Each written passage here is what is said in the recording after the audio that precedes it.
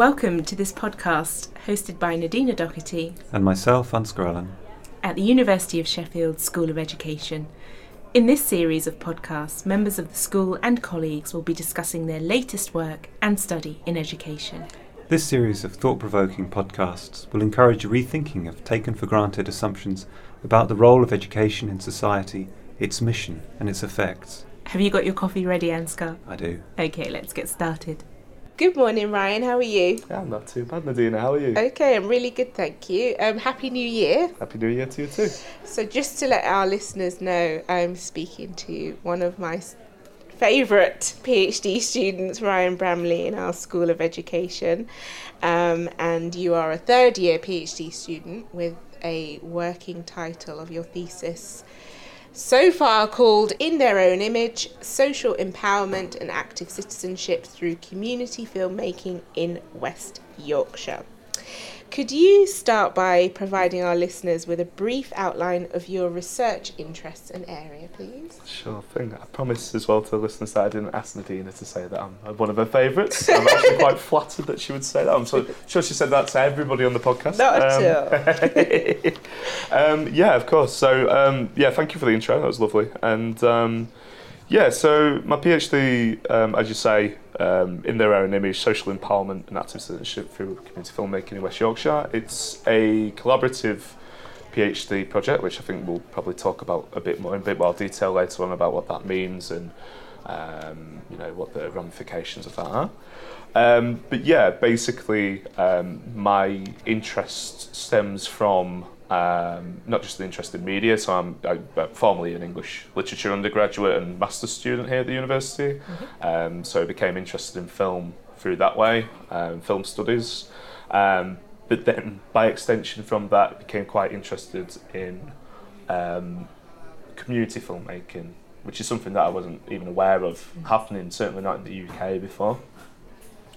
So people who essentially take it upon themselves to create media for their local community, from the local community, and the way in which they do that. And the reason as well, that's one of the main interests certainly for me coming into this project, was why is it that people from a community would, people who are generally not trained up in journalism, the majority of people I've worked alongside during the placement haven't got any kind of professional training in journalism or media or anything. They received that whilst working for Kirklees Local TV, which is the partner organisation for the PhD, and yet find an interest in producing these artefacts, be them little news pieces or short documentary films or whatever,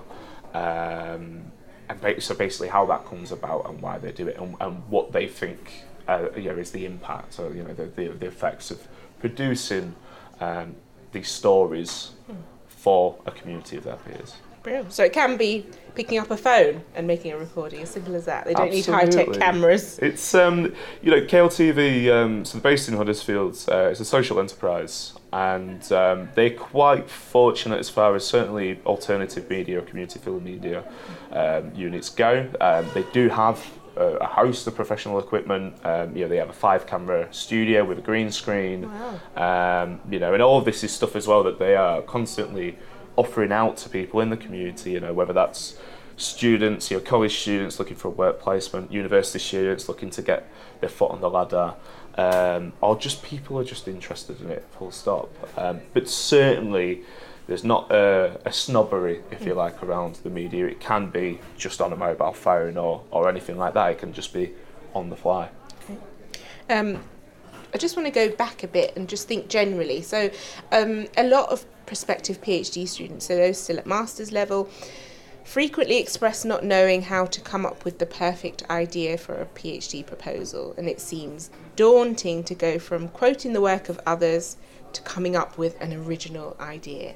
And of course, there's no such thing as the perfect idea. And throughout the PhD process, as we both know, it changes. But how did you become interested in this area of study?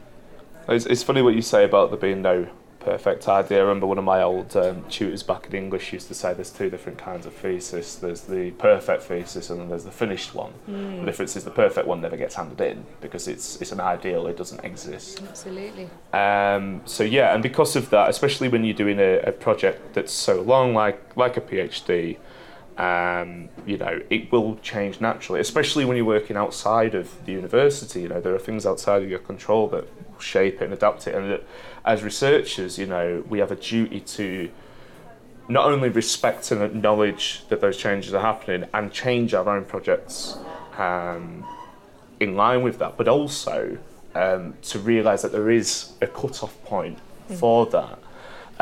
So me becoming interested in this area of study very much started off with just a general interest in community media. But certainly when I had my confirmation review about a year ago now, one of the big feedback points, I think it was, if I'm not mistaken, I think it was actually in this room that we're having this podcast now, so all the trauma's coming back. Sorry. I'm kidding, it was actually really nice. But yeah, to actually see, I mean, that was feedback that I had from other students who'd been through it as well, is that, you know, don't see, yeah, okay, you are being tested for what you're doing here, but also see it as part of the learning process. And one of the things that my reviewers said to me, which I thought was incredibly helpful, was, Ryan, you've got about 10 different projects that you're presenting here. You're only doing one. Which one is it that you're going to do? And literally on the spot there and then I says, well, you know, my main interest is in the people, these volunteers, the people who voluntarily come forward and want to make films in Huddersfield, you know, in West Yorkshire. And I've basically run with that ever since. Okay. So as a third year student, can you spend a few moments reflecting on what you're most proud of in this PhD journey? Yeah, I think definitely the fieldwork aspect has been the most rewarding. You know, spending time, so I basically have spent 20 months, which is I'm told is an incredibly long period to spend for a 3-year PhD project, spending over half of that time in fieldwork mode. But that's the only way that I thought that, you know, from the beginning of the PhD, the only way that I thought they could actually produce something that becomes something akin to a collaborative project. The project is collaborative, but the actual thesis being collaborative was by spending time with this organisation. And it's that time, it's the 2 days a week, it's the, you know, not to kind of brag about this or anything like that, you know, you don't have to go to the extent, I guess, that I've gone to, and there'll be other people who've gone to a further extent as well, but you know, 2 days a week for 20 months, other than holidays of course, going up to Huddersfield, 2.5 hours there, 2.5 hours back on you know, the buses and the trains from Sheffield, and spending time to get to know these people, not just because I want to obviously get some data. I always talk about getting data for a project, but because I actually wanted to get to know these people, as I say, the people who my main research interest was in, not as research subjects, but as people to work alongside, to get to know, people who've opened up to me on a personal level as well as a professional level. And the project is so important as well anyway, for the value of it. Yeah. Well, I'd certainly like to like to think so, and yeah, I think there's definitely others out there. Certainly anybody who watches anything that KLTV produces too, I think can certainly see that there's something going on here that's a bit different. Fab. So since we're in January, new year, new me, and all of that, what are your 2020 goals? I'm not really one for resolutions, but certainly coming back to what I said earlier on, trying to get this thesis done by the end of the, or certainly submitted by the end of the year, and I think 3 months leeway. You know, I'm hoping to submit by the end of September, but I'll allow myself 3 months leeway. So end of December, nice little Christmas present to myself. Absolutely. Get the thesis in and move on. Very nice. So what's been the most challenging aspect of undertaking a PhD programme? Because it really isn't just another set of assignments, is it? No, it's definitely not. And I think one of the biggest challenges is also one of the real privileges and luxuries as well at the same time of doing a PhD. It is that space that you're allowed to do your own thing. And I'm seeing you nodding, and yes. The problem with that is it's a double-edged sword, because you then have to be more self-disciplined than you've probably ever been. I'm very fortunate to have an incredibly supportive supervisor in Andrei Rozovsky, who allows me that space and time, isn't constantly watching over me, but also gives me the prod when I need it. But certainly driving yourself towards completing such a big project, that's the most difficult thing for sure. And actually, getting to the end of that and seeing it as a, cliche I know, but seeing it as a marathon and not a sprint. There are going to be moments where work is incredibly slow, or appears to be slow, because you're doing a lot of thinking and maybe not a lot of writing, but it will get there eventually. And the thought of looking again at the literature review that you looked at the very beginning, and then you have to change it, and all those different tweaks you have to make, it's constantly evolving, isn't it? It is. And again, it comes down to that whole thing about, the difference between the perfect and the finish. You have to have a cut-off point somewhere. It's never going to be perfect. No. A lot of prospective PhD students, and even first and second year students, are after tips for success, 10 top tips and all of that. So things like, how do I get through? How do I finish on time? How do I deal with X or Y that's happened? I'm sure we're all like that in some ways. We all want to avoid the pitfalls. So what advice would you give to your first year self? Read and write. And I know that sounds really simple. I spent the first 3 months or so of this project just feeling, again, because of that freedom all of a sudden, just thinking, what on earth do I do? Where do I start with this? And actually, setting yourself a schedule where you try and read something, maybe not even every day, but make it part of the routine to read something. Make it part of the routine to write something, even if that writing something is just a few quotes from something that you're reading. My secretary supervisor over in English, Richard Stedman Jones, suggested to me the other day, I think we're both not really into the whole self-help thing. So, all the top tips, everything, you'll be able to write a book by I'm sure. But certainly he was like, look, give this thing a go. And the idea he put to me was, try and write, it's like a morning writing thing, try and write 1 page a day. And that page doesn't have to be for the thesis. In fact, if anything, there's an encouragement to do something away from the thesis and do something for yourself that you don't ever really share with anybody. You just write something. It could be about anything. And that's the first thing you do when you wake up. And then if nothing else, you've got that to look back on. So even if you're still there at 12, 1 o'clock in the afternoon thinking, oh God, I'm still staring at a blank page, well, you're reading something that's really not going in, think back to what you did that morning and actually getting up, writing down. And actually quite often you find that you get to 1 o'clock and you have written something because you're already in the right mindset. So that definitely for me. I don't really seem too self-helpy, but read and write. Nice. Other areas PhD students are concerned with are publications in the academic job market. And dare I ask, what are your thoughts on those? Would you like an academic career? I'll answer the easy part of the question first. Yes, I do. Okay. We can talk for ages, I'm sure, Nadina, about the things that get on us nerves about academia and the things that that maybe we want to try and change. But actually, what I think we are allowed in here is a space to be able to try and do that. And you find other people who are sympathetic towards that too, and you find support. And I think, granted, that there are things about the academy that need to change. It should probably changed a long time ago. But being within that and trying to bring those changes about by having conversations, even like the ones that we have, I think is the way to go with that. So yes, I definitely want to carry on doing what I'm doing and trying to do in terms of publications and the academic job market.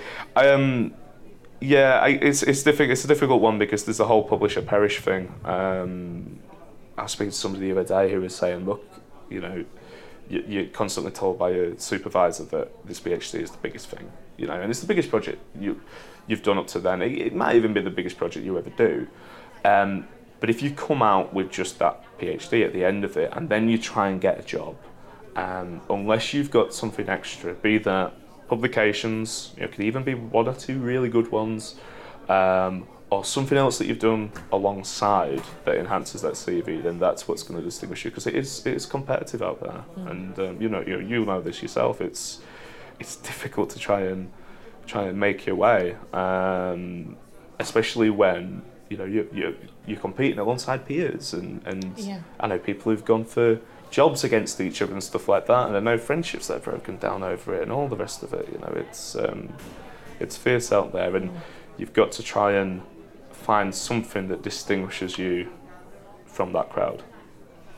So the PhD process is also about inducting oneself into the scholarly environment. So yes, looking at publications as well if you want an academic career, but there are other sides to being a PhD student, and you're doing that with abundance and dedication through your student rep duties at school and faculty level. So could you say a bit more about what that role involves? Yeah, of course. So essentially, we have academic representatives from every programme within every department at the university, or at least we should do.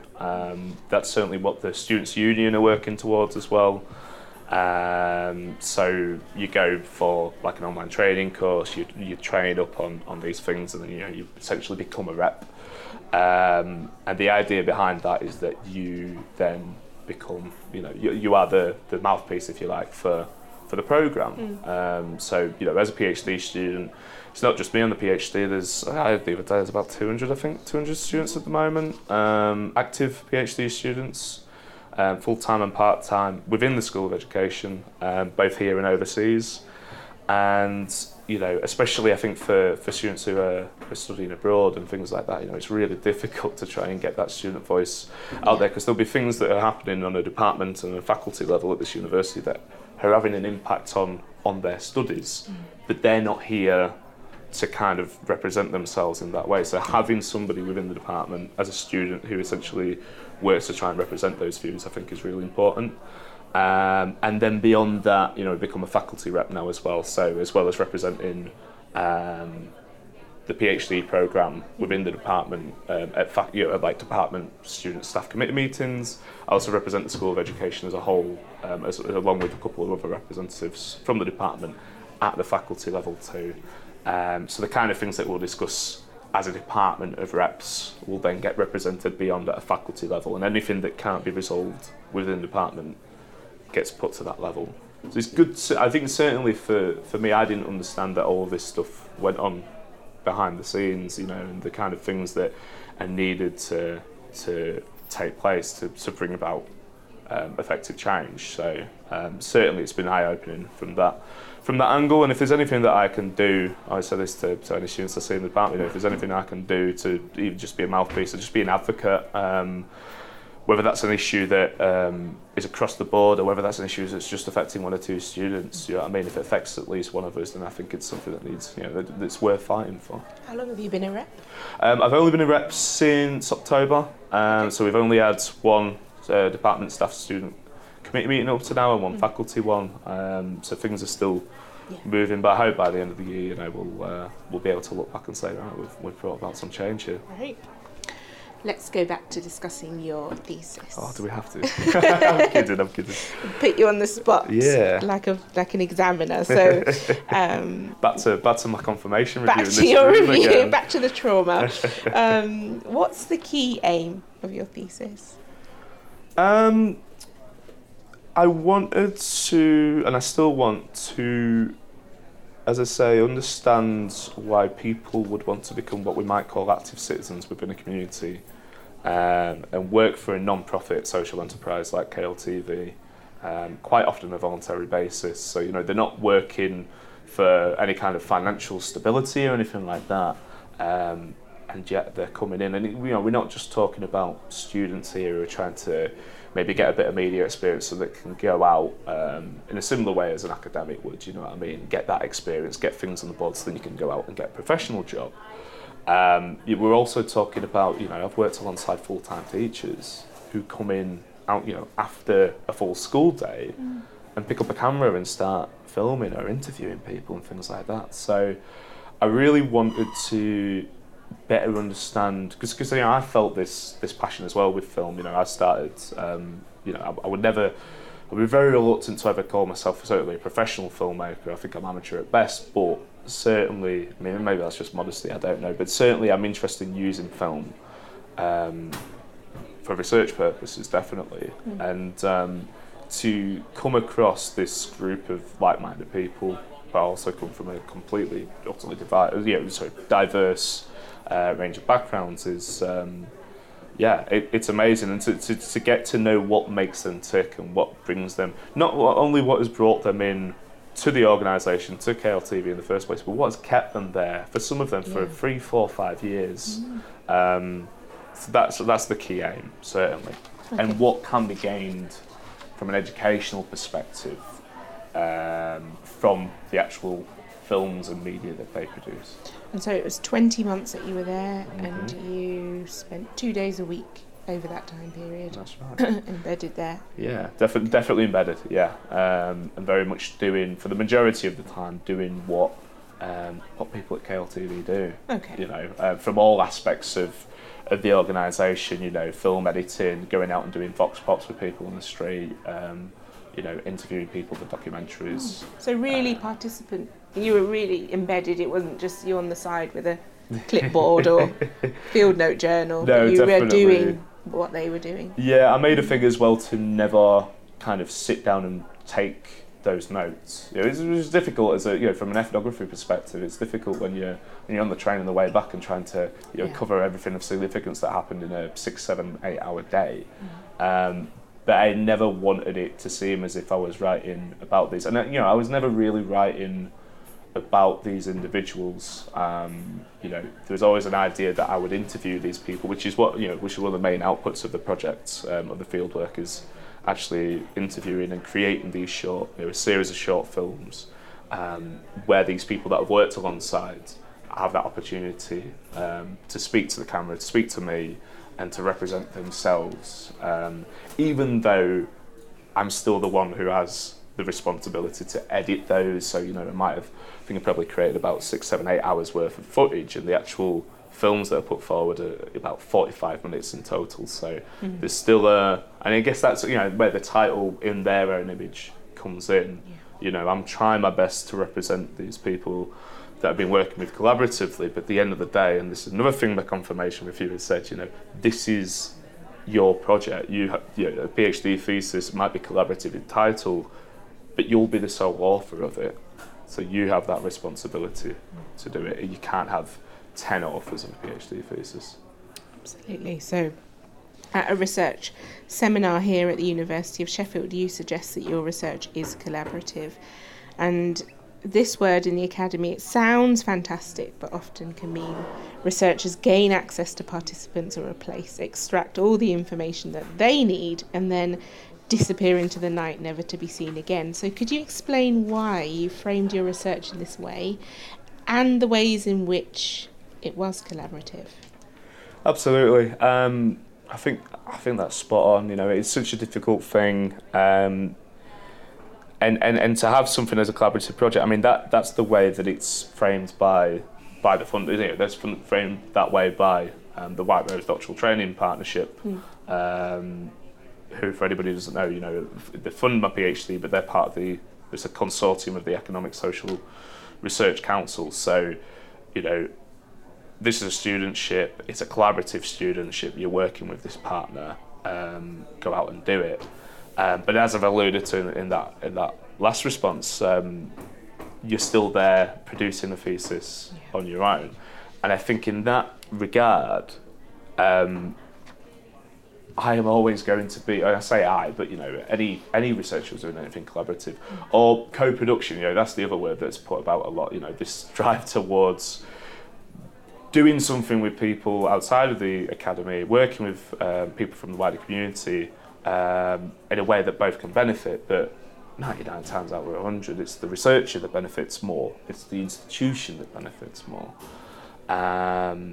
So I'm getting a salary, essentially, a stipend to live off to do this project. I'm getting, hopefully becoming a doctor by the end of it and all the rest of it. What are the people that I'm working with getting out of it? Yeah. And certainly that's one of the reasons why I really wanted to make this project about me going out there and doing as they do and contributing in that sense. So, they've had me for 20 months, 2 days a week. They've still got me as well to an extent. I didn't want to end the collaboration at the point of data collection. I wanted to maintain a relationship with them. Obviously, I can't go there 2 days a week for the whole thing. I've got to write up, but I still go there once a month. And again, I'm going this Friday. And it's not out of charity either. It's a recognition of what I've been allowed as a researcher. I've been allowed privileged access to this community of filmmakers, to this place of work. We're given a desk there, given access to camera equipment that I could never on my own afford, given training. That's the other thing I haven't even said yet. Given a wealth of film training, so I probably would actually be a bit more confident now to regard myself as a filmmaker because of that.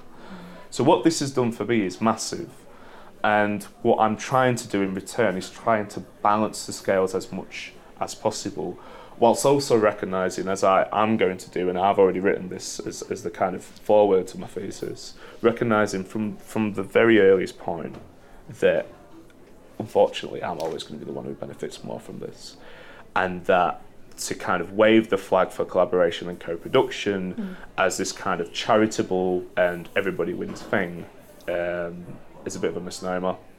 It doesn't work like that. Maybe it should as well, yeah. So what have been the institutional constraints then on collaborative working? I think the first one, there's definitely there's a power dynamic there, isn't there? When you go out, you're kind of in this liminal space as a PhD researcher because you're not quite within the institution yet. You're going to have to do a PhD. You've not got a lectureship or whatever. Certainly, I haven't. I'm not a member of staff. All the rest of it. But I'm going out there into the field and representing an organisation that has, to all intents and purposes, a very safe financial, unless there's something I don't know about, a very safe financial future. And then you're going to work with, not on, but with an organisation like KLTV, which, although it's done incredibly well for itself, the 2020 is its 9th year of running, which for a community, or even just for a social enterprise full stop, is a massive achievement. But you're working with an organisation that is continuing to try to secure its future.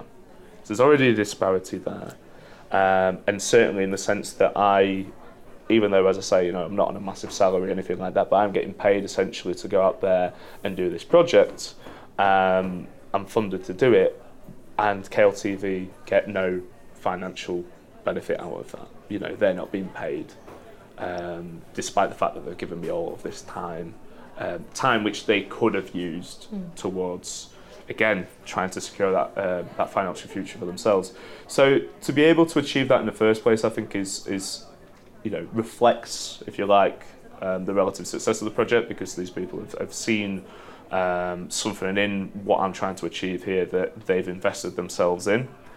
I think the other constraint, though, is certainly from, and this is something that when you mentioned that research seminar, I called it walking the tightrope, and this is what I tried to kind of address in that talk, is that we talk about ethics a lot.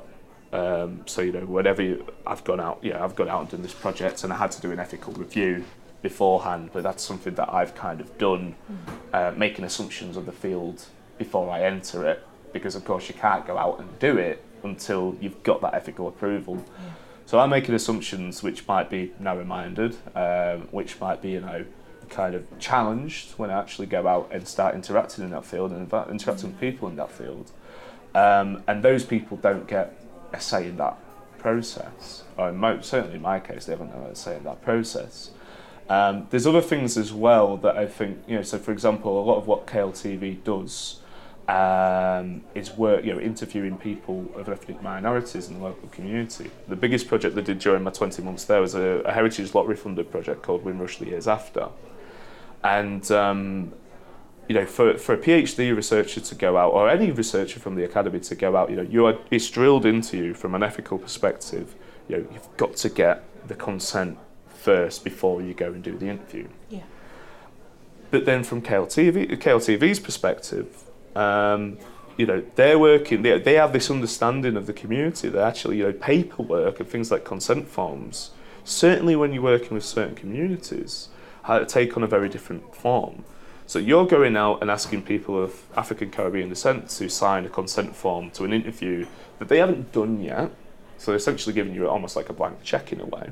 And I know we always put that thing in the consent form, say that you can withdraw consent, but you try again with that power dynamic in mind to turn around to somebody who, has just interviewed you for an hour or whatever and say, oh, actually, I'm not sure I want you to use that anymore. I'm not sure I'm comfortable with that. I've never known anybody do that. And they're certainly not in my experience, even if they've had misgivings about it. So you look at that, and then you're also bearing in mind, the kind of cultural and social context of it, where, you're giving out these consent forms to people who, some of the people that we were interviewing for this Windrush the Years After project had also been given paperwork from the Home Office saying they've got 10 days to leave the country. People have been living here for 30, 40, even 50 years, who were brought over as young children, not told by the British government, we're getting political here, but not told by the British government to get any paperwork. They don't need it. The British citizens, they're coming in from the colonies and all the rest of it. And then are told after 40, 50 years of contributing to this country socially, culturally and economically that they need to go back home to a place that they've never lived or never, have no recollection of living in.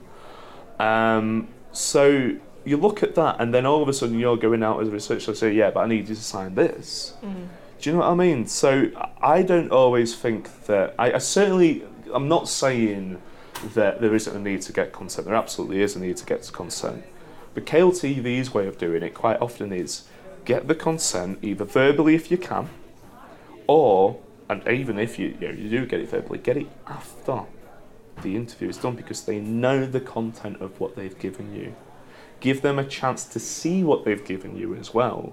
Have a look at, watch it back, look at the film. When we launched, we did the first screening of Windrush the Years After, and we were going to do a big public one at the University of Huddersfield. We invited the press and all the rest of it. It was a really lovely evening. But about a month or so before that, we had a private screening. It was a smaller lecture theatre. It was still at the university, and the only people invited were people involved either behind the camera, so filmmakers like ourselves, or in front of the camera in terms of interviewees. And we got feedback from them in terms of, what they thought of it, whether they were happy with it, whether there's any changes we should make, and then we changed the film in line with that feedback. And that's what I mean about that kind of longitudinal ethics process, for that consent process. You're not just, it's all well and good saying I got a signature for somebody, but again, coming back to this theme of collaboration and co-production, how invested is that person in what you're doing? Have they really understood what it is you're trying to do? Have you represented, again, in their own image, have you represented them in a way that they would like to be represented themselves? These are all the kind of constraints that have come up against whilst trying to do this project, and this is what I mean by the whole thing of walking a tightrope. I feel like I'm constantly trying to appease both sides, and I don't think they're necessarily congruent in that respect. So I'm just wondering if there's anything the institution can do about it then? That's something that I'm really trying to think about at the moment as well, and I'm working with, so Milton Brown is the CEO of KLTV. He's also a PhD researcher himself, and I'm in talks with him at the moment. We're actually putting in a bid this week for the UREC, so I always forget the name, University Research Ethics Committee at the University of Sheffield. We're putting in a small bid to try and do an activity around our experiences of working with one another, and I'm seeing it as kind of my attempt to try and bring forward these kind of things that happen on the ground level but are quite often not heard at a departmental level or at a faculty level within the institution. So we're looking at creating a short film, and also from that putting together some kind of discussion-based journal article that tries to get this case out there, and hopefully starts to encourage people to think more about things like best practice when it comes to co-production. So where I haven't really been able to succeed in terms of co-productive practice, in terms of giving KLTV any kind of financial benefit from doing this project, because that's the PhD funding is all for me, even in terms of tuition or in terms of a living stipend. What we're trying to achieve with this UREC bid is trying to get a bit more parity in that regard. So actually doing a project where we split the money between ourselves. So the money that comes in we're talking a small bid here, a very small bid. But for the time worked towards this, that would be split between myself and between Milton and KLTV. So you'd actually have some kind of financial parity there. You would still argue that I would probably stand to benefit more from that collaboration than KLTV would as a whole. But certainly, looking to not only put forward something that the institution could hopefully recognise and listen to and make changes based on our own experiences, but also then, within the confines of that little project, doing something that is also co-productive in and of itself too. So that's certainly one way that I'm thinking at the moment of trying to get into to listen. But this is just one case today. This is just one example, and I think certainly there will be others out there and other people interested in things like co-production and stuff like that. And if there's any way that we can kind of bring those people together and their community partners as well and try and work towards this, then I think that would be fantastic. So what's next for soon-to-be Dr. Bramley? Well, obviously, get the thesis done.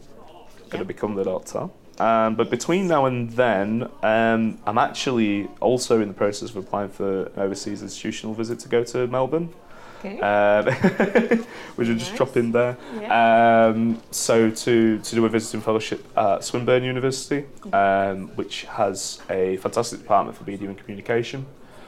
And basically they do a lot of work around film and using film as a practice as research, but also have done a lot of community-based films and a lot of collaborations and co-productions with people in the wider community. I was over there for a working holiday actually a couple of months ago. I was fortunate enough to get invited to a film screening, and it was a film made with Indigenous, first Australians. Yeah.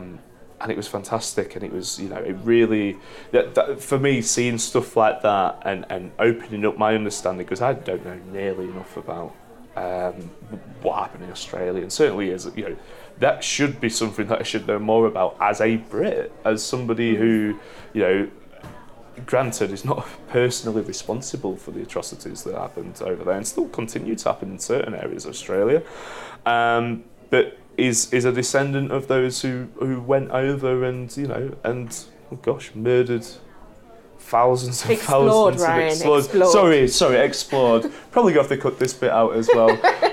I was watching a film actually from the 80s yesterday called The Secret Country, and I found it really interesting in the intro. The guy who's a white Australian himself, presents it by saying, the British would say settled, and the first Australians would say invaded, and the power of that language and everything.